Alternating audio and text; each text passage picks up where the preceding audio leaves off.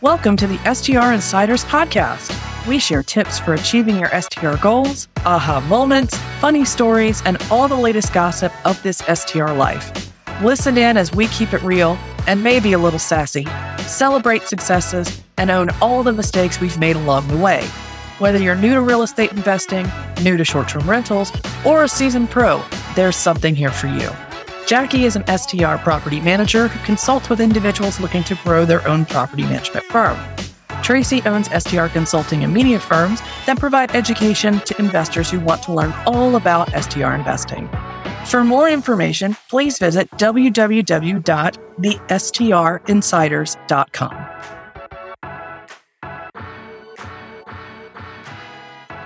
Okay, so we have Jay Scott on the STR Insiders today. He's a successful entrepreneur and investor, and in the past decade, he's bought, built, rehabbed, sold, lent on, and held over $160 million in property all over the country with his partner at Bar Down Investments. He was previously a co-host to the Bigger Pockets business podcast, and he just launched a new podcast, Drunk Real Estate, which I just listened to, and I have to say I highly recommend it.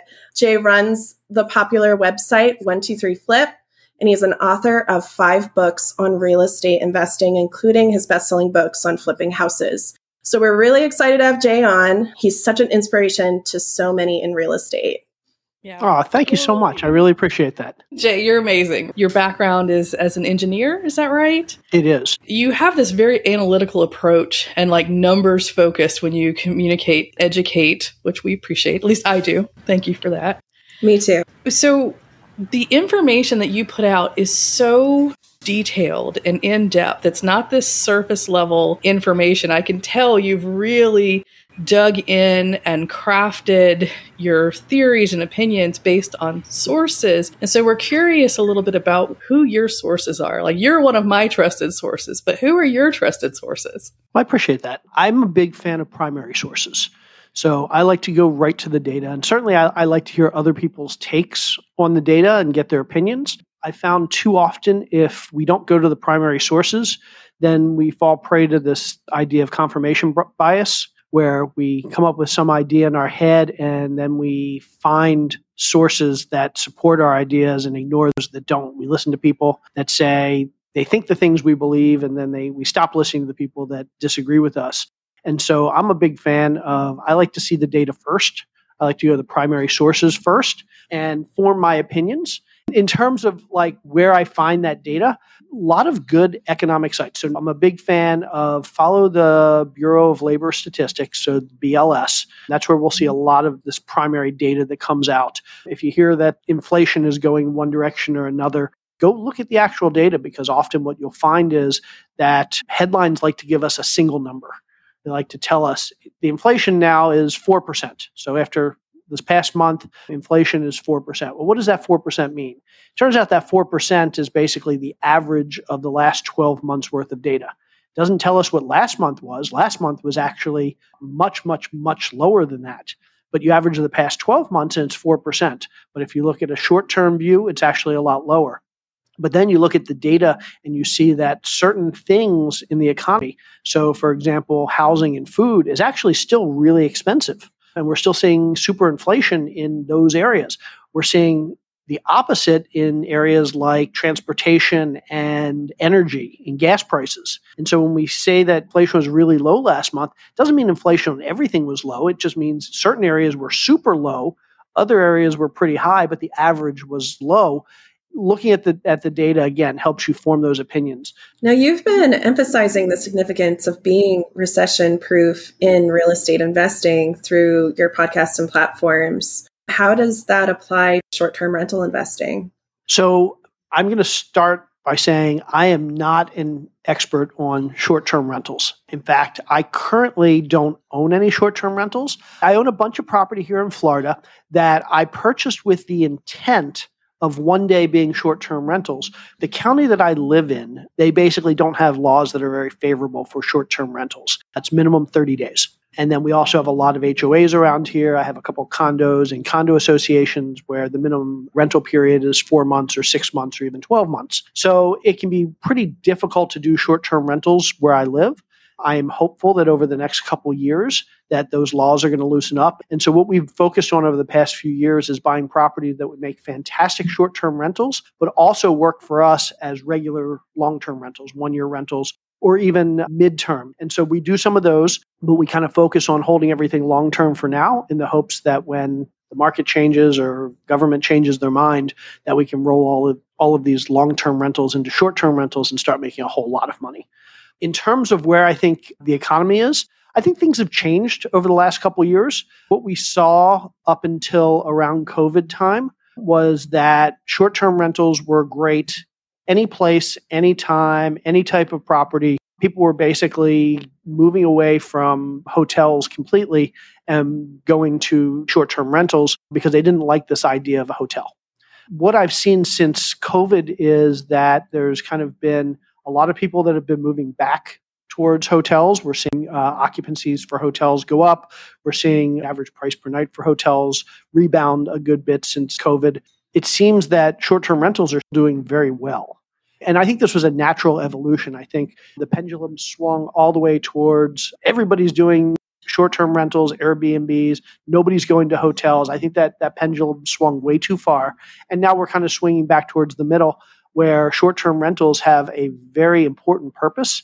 And a lot of people recognize that purpose. And if you're buying rentals in areas where you can satisfy that need and that purpose, you're going to do really well. One of the things that Jackie and I both do, and another reason that you really resonate with me, is you talk about investing from a family-first, value-oriented perspective. And in my experience, investors, typically it's more of a reactive thing. It's like, okay, I'm going to start doing all this stuff and wait a minute, my home life is in chaos. I don't see my kids, my wife, whatever. What prompted it for you? And also what that looks like in practice for you now. So my wife and I both started in an industry that demanded a whole lot more time than even the most busy real estate investors. She worked for eBay. I was at Microsoft. So two big companies that really had this ideal that like you're working all the time. And even when you're not working, you're on call. And so when we decided to get married in 2008, we wanted to have kids, but this lifestyle of working 24/7 and traveling just wasn't conducive to starting a family. We both wanted to be able to raise a family, but we had both been in that industry for about 15 years and were burned out. And so we decided relatively quickly that we'd both quit our jobs. We'd both kind of raise a family and we'd figure out something that allowed us to have a lifestyle that was more life over work. And so in 2008, we quit our jobs. We moved from the West Coast to the East Coast. We ended up falling into real estate. We just basically had this goal from the beginning that we would never make a decision based on work or financial. Everything we made would be based on family and doing what was right for us, our kids. And so we had our first baby in 2009. We decided early on, either of us have to give up anything. And so our first son, he went everywhere with us. 2 weeks old, he went to his first closing. And he would be on job site with us. If I went to a conference or spoke at a conference, he would be right there with us. If he couldn't go for some reason, none of us went. And that was just kind of the way it was in the house. We had our second baby in 2011, and he followed the same pattern. For the first 7 years of their lives, everywhere we went, they went. They couldn't go. We didn't go. Did we miss some opportunities? Probably. I always said I'd never miss a piano recital. I'd never miss a soccer game or a basketball game. And I'm proud to say that for the most part, that has been the case. But it's difficult. I mean, anybody in this business knows that it's really easy to be on call 24/7 and to say, well, this one thing, whether it's a closing or whether it's a showing or whether it's looking at a new deal, it's always easy to say, well, this is really important, so I have to take this. But it's a slippery slope. And we could easily find ourselves saying that about everything. At the end of the day, you just need to make that decision that family is always more important than anything for work, no exceptions. Yeah, it resonates with me a lot. And this has been more of a journey for me to prioritize my family. I really prioritized my business at first, and I've made a lot of sacrifices personally to make my property management company work. And it's kind of shifted towards exactly, what you're saying. If Milo can't come with me, I don't want to go anymore. Milo's probably been on a plane more than any other 5-year-old what a great experience for him. And we get to experience it together. And we continue to kind of shift into that direction where we're always prioritizing our family first now. I find a lot of happiness in that. Yeah, and it's also going to help them grow up surrounded by people that are doing things differently than a lot of people in this world. Now, you have a business partner, Ashley Wilson. How long have you guys been partners? We first met in 2015 or 16 at a conference. She was kind of doing her own thing. I was doing my own thing. We never kind of synced up on doing the same thing. She ended up moving into multifamily. And then in 2018, 19, when I decided to get into multifamily, I reached out to her and basically said, hey, would you mentor me? Would you help me learn the business? I said, in return for that, I'll come work for you for a year. I'll do whatever you need me to do. I can get you coffee, or I can actually do stuff that's more valuable if you think I can handle it. And she said, that's great. And so we made an agreement that for a year, like I would just come be her coffee boy or whatever she needed. She would teach me the business. And about a year in, she said, hey, how would you like to come be my partner and we can run the business together? And so in 2020, we partnered up formally. We did our first deal in 2020 and have been partners ever since. So basically an apprenticeship? Is that how, does that sound like? Yeah, internship, apprenticeship, mentorship, however you want to look at it. The key was, and the key always is, both sides need to be getting equal value. And sometimes that value comes in the form of payment. In this case, she didn't want me to pay anything. She was just happy to get my knowledge and my expertise and access to my network. So it was beneficial to her. And obviously, I got to learn the business, so it was beneficial to me. And so, yeah, the key is both sides getting equal value out of it. And there's lots of ways to do that, but this is what worked for us. Before entering into a partnership, what advice would you give our listeners who are considering doing that? Yeah, so I kind of think of it as there are 5 things I kind of look for. And I like to say that a business partnership is maybe one of the most risky things financially you'll ever do. A lot of people think a marriage is risky financially, but I like to joke that if you end up getting divorced, you're probably going to lose half your money. If you have a business partnership that goes bad, you can easily lose all your money. So you have to be even more serious about people you partner with. Here are the 5 things I kind of look for or ask myself before I'll ever get into a partnership with anybody, because I've had some bad ones. 1, do we have a history together? Is this somebody that I feel like I know? Because there are a lot of times where we'll enter into a partnership and we'll find that there are things outside of the business that make it difficult to work together. If you have 2 different religions and you have different value systems, different moral systems, that can be an issue. And I've actually seen lots of partnerships break up because the 2 people had a different definition of morals and ethics. And so it doesn't even have to be religion. It can just be simply ethics. But just having that history outside of the business together is really important. Number 2 is just, do you agree on the vision?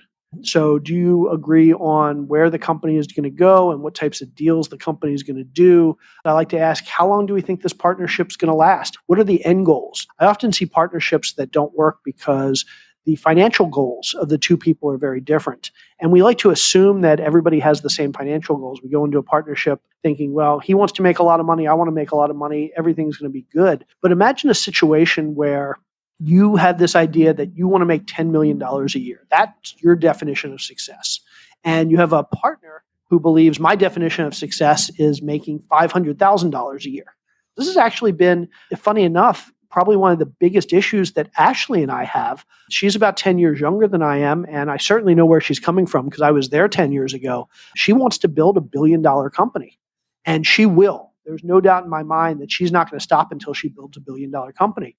Me, I'm a little bit older, and I'm kind of like, if I can build a $50 or $100 million company, I'm pretty happy. Now, you would think that that shouldn't cause issues, but there are actually times where we'll have conversations about doing these deals that would get us pretty close to $1 billion if we keep doing those over the next 10 years. And I'm sitting there thinking, that's a lot of work. And she's sitting there thinking, no, that's barely going to scratch the surface because that's just my first $1 billion. And so we actually have this issue to some degree, but I see a lot of other people that have it at a much smaller scale. And again, if one person's thinking, I want to make $100,000 a year and another person's thinking $500,000, you're going to run into an issue when you hit that first $100,000 and one partner is pretty happy and the other one's 20% of the way there. The third thing is, who's in charge? We kind of go in with this attitude that when you're a partnership, well, nobody's in charge. But when there's two people, it's really hard to be democratic about decision making because you're not always going to agree. So at the end of the day, somebody needs to have the final decision. And you need to be comfortable with one of two situations. One, where you're the person making that final decision. You need to be comfortable knowing that the partnership and the business is in your hands. You make some bad decisions and there goes the business. Or you're in a situation where the other person's making all those decisions, and now you're in a situation where you don't have as much control. You need to be good with that. And so it's very important that at the end of the day, one person has the ability to make final decisions. So for example, in our business, Ashley kind of runs acquisitions. She runs operations. So when it comes to anything acquisitions or operations, she has the final say. I run legal, I run accounting, I run all the capital raising and kind of all the HR type stuff. And so when it comes to that stuff, I have final say. But there are going to be times when there are things that overlap, or there are going to be times when we deal with something that's outside of any of those areas. And we've agreed Ashley makes those decisions. And I'm good with that. And is she always going to make the right decision? Probably not. Hopefully she's going to consult me on the big decisions and take my views into account. But at the end of the day, I have to be okay knowing I don't get the final decision on some things that may be really important to our business. I am okay with that, but not everybody would be. Number 4, would I work for that person or would I hire that person? And this is a huge one because a lot of times we assume that when you're partners, again, things are done equally. Maybe you're working together or you're doing something and they're doing something else. But a lot of this business, when you're a partnership, is one person working for the other person. And again, when it comes to operations and acquisitions, I work for Ashley. If she needs help with that, she's going to tell me what to do and she's going to tell me how to do it. And I need to be good with that. If I need help with fundraising, I'm going to tell her what needs to be done and how I need it to be done to mesh with my systems and processes. And she has to be good with that. So you have to be good working for the other person. And you also have to be good with being able to hire the other person, because there are going to be plenty of situations where you're not really partners. It's going to be much more like an employee-employer relationship, and you need to be comfortable with it. And then number 5 is probably the most basic is, what is your skill set? New investors, they'll go to a conference or they'll go to a meetup and they'll find somebody that's just like them. They'll be like, oh yeah, I come from the tech industry too, and I just got into real estate and I want to flip houses. Let's go do this together. And what they don't realize is there's two people that have the exact same strengths and the exact same weaknesses. That's not going to work. You don't need two people with the same strengths. You need one person with strengths. You need another person that can cover all that person's weaknesses, because between the two of you, you need to be one superhuman. That's the goal. And so you want to make sure, if you're looking for a partner, while you want to have the same morals, ethics, general values, you want to have very different skill sets. So be very selective. I'm very happy to say I'm pleasantly married to Jackie. You have been my favorite partner. We have such a great marriage. I do the consulting and investor consulting and that kind of stuff, and she does the management and setups and just commiserating on the things and helping each other kind of problem solve. What do you hate the most about each other as partners? I don't know that I hate anything, but there's something. Come on. Are we going to say it? Say it. Is very motivated to grow as fast as she can manage. Giving credit where credit is due, she turns down a ton of clients on like a daily basis. So I'm not to say that she's taking everything. She definitely isn't. But I don't know if she knows what downtime is. Okay, Jackie? You're so direct sometimes. Yes, I am. And although I need to be checked, sometimes it crosses a line. That's fair. You will never misunderstand how I feel about you. I cannot turn it off. But I am aware that it definitely is a challenge for the people in my sphere. But I also appreciate it. I love knowing exactly where I'm at with you at any given moment of any given day. And sometimes I need to be checked. I had that inquiry to manage that cosmic Airbnb. It's like an amazing listing. There was like an astronaut in there and there was a pilot. And I was like, how do I say no to this when I have to? Meanwhile, I have like 14 listings to get live this week. And Tracy's like, what are your goals, Jackie? That's all I asked. What are your goals for your portfolio? And she was like, but it's so awesome. And I was like, that didn't answer my question. And then it was like, so I closed the email. But I mean, that for me is me asking a leading question. It actually wasn't me giving direction. It was just That's like, true.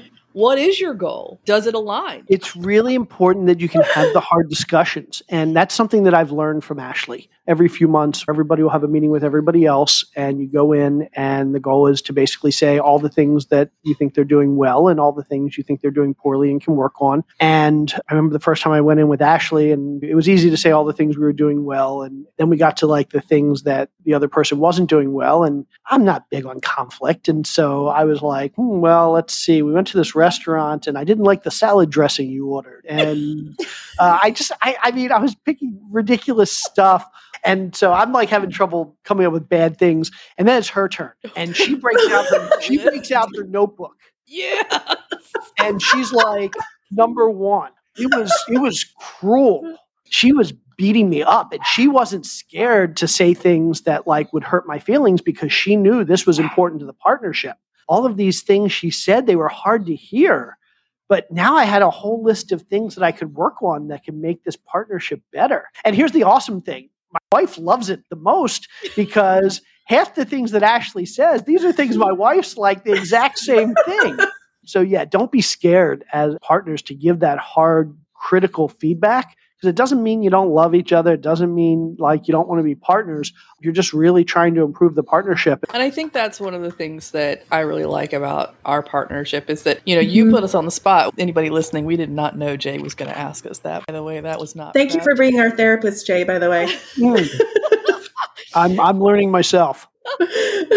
But we definitely have had tough conversations and moments where we're stressed out or things are not going the way we expected them to. And that is a big part of why we asked you this question, because you have a successful partnership. And as you mentioned, you've had a few that weren't great. And I think you learn just as much from those as you do from the ones that do go well. Yeah. And remember, just don't be scared to say no to a partnership or to start very slowly, because most of them are not going to work out.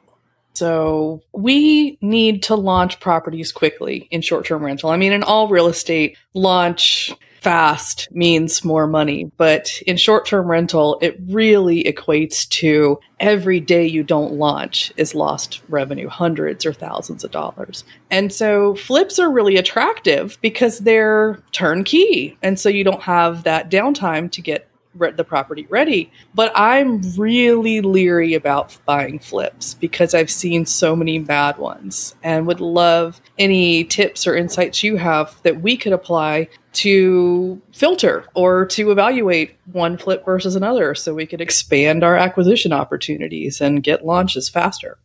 Yeah, don't buy flips. I love that you just said that.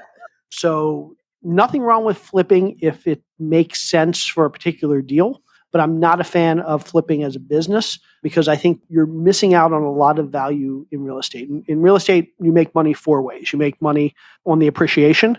So either natural appreciation, value of the property goes up over time, or forced appreciation, you do a renovation or something and you increase the value of the property. That's what the flip gets you. That gets you that appreciation. You buy low, you sell high, you make a pot of cash. But then there are three other ways to make money in real estate that the flip doesn't get you. Number one, cash flow. And that's the thing that we live off of. That's the thing that you put in place once and you enjoy for the rest of your life, hopefully. You don't get that with flipping. Number two is the tax benefits. And so with flips, you don't get tax benefits, but when you start to get a few properties or you buy a big property, you get some really nice tax benefits. The third is what we call amortization or principal pay down on loans. When you buy a rental property, oftentimes you'll get a loan and every month you're paying down part of the principal. Actually, better than that, your tenants are paying down part of the principal every month. And so they pay $150 of the principal next month. Well, that's just as good as $150 of cash flow or $150 of appreciation. You just put $150 in your pocket. With flips, yeah, you get nice buckets of cash that you pay a lot of taxes on, but you don't get the cash flow, you don't get the real tax benefits, and you don't get that principal pay down. And that's the holy grail of investing. And so what I would tell anybody is, yeah, flip if you have to, but make sure you're using that money that you're making from the flips to buy stuff that you're holding long term. Totally agree. I have consulting clients that are flippers or LTR. It's typically my clientele. Flippers are the toughest because they're used to these big chunks of cash. It's almost like a junkie getting a hit. It is. It's that dopamine hit. Yep. So I have to condition them to we want consistent long-term cash flow. I used to say with the flip, it's generally 89 really bad days followed by one good day. There are 89 days that you're spending money, and then there's one day that you actually make money. Nice thing with rental properties is every day you're making money. You may not get a check every day, but every day you're making money. What is your primary focus today? We are buying and holding midterm, so 5 to 7 years, large multifamily. So we're syndicating large multifamily deals. And where can people find out more about you and connect? So if you go to www.connectwithjayscott.com, that'll link you out to everything you need to know. Awesome. Jay, thank you so much for coming and hanging out with us. We're really grateful for you. Absolutely. This was fun. If you enjoyed this episode, we'd be so grateful if you rated and reviewed it. Also, subscribe. Subscribe for more insider knowledge. We can help you get the edge in the STR world. You can find additional resources for your STR journey, as well as our social media handles at thestrinsiders.com.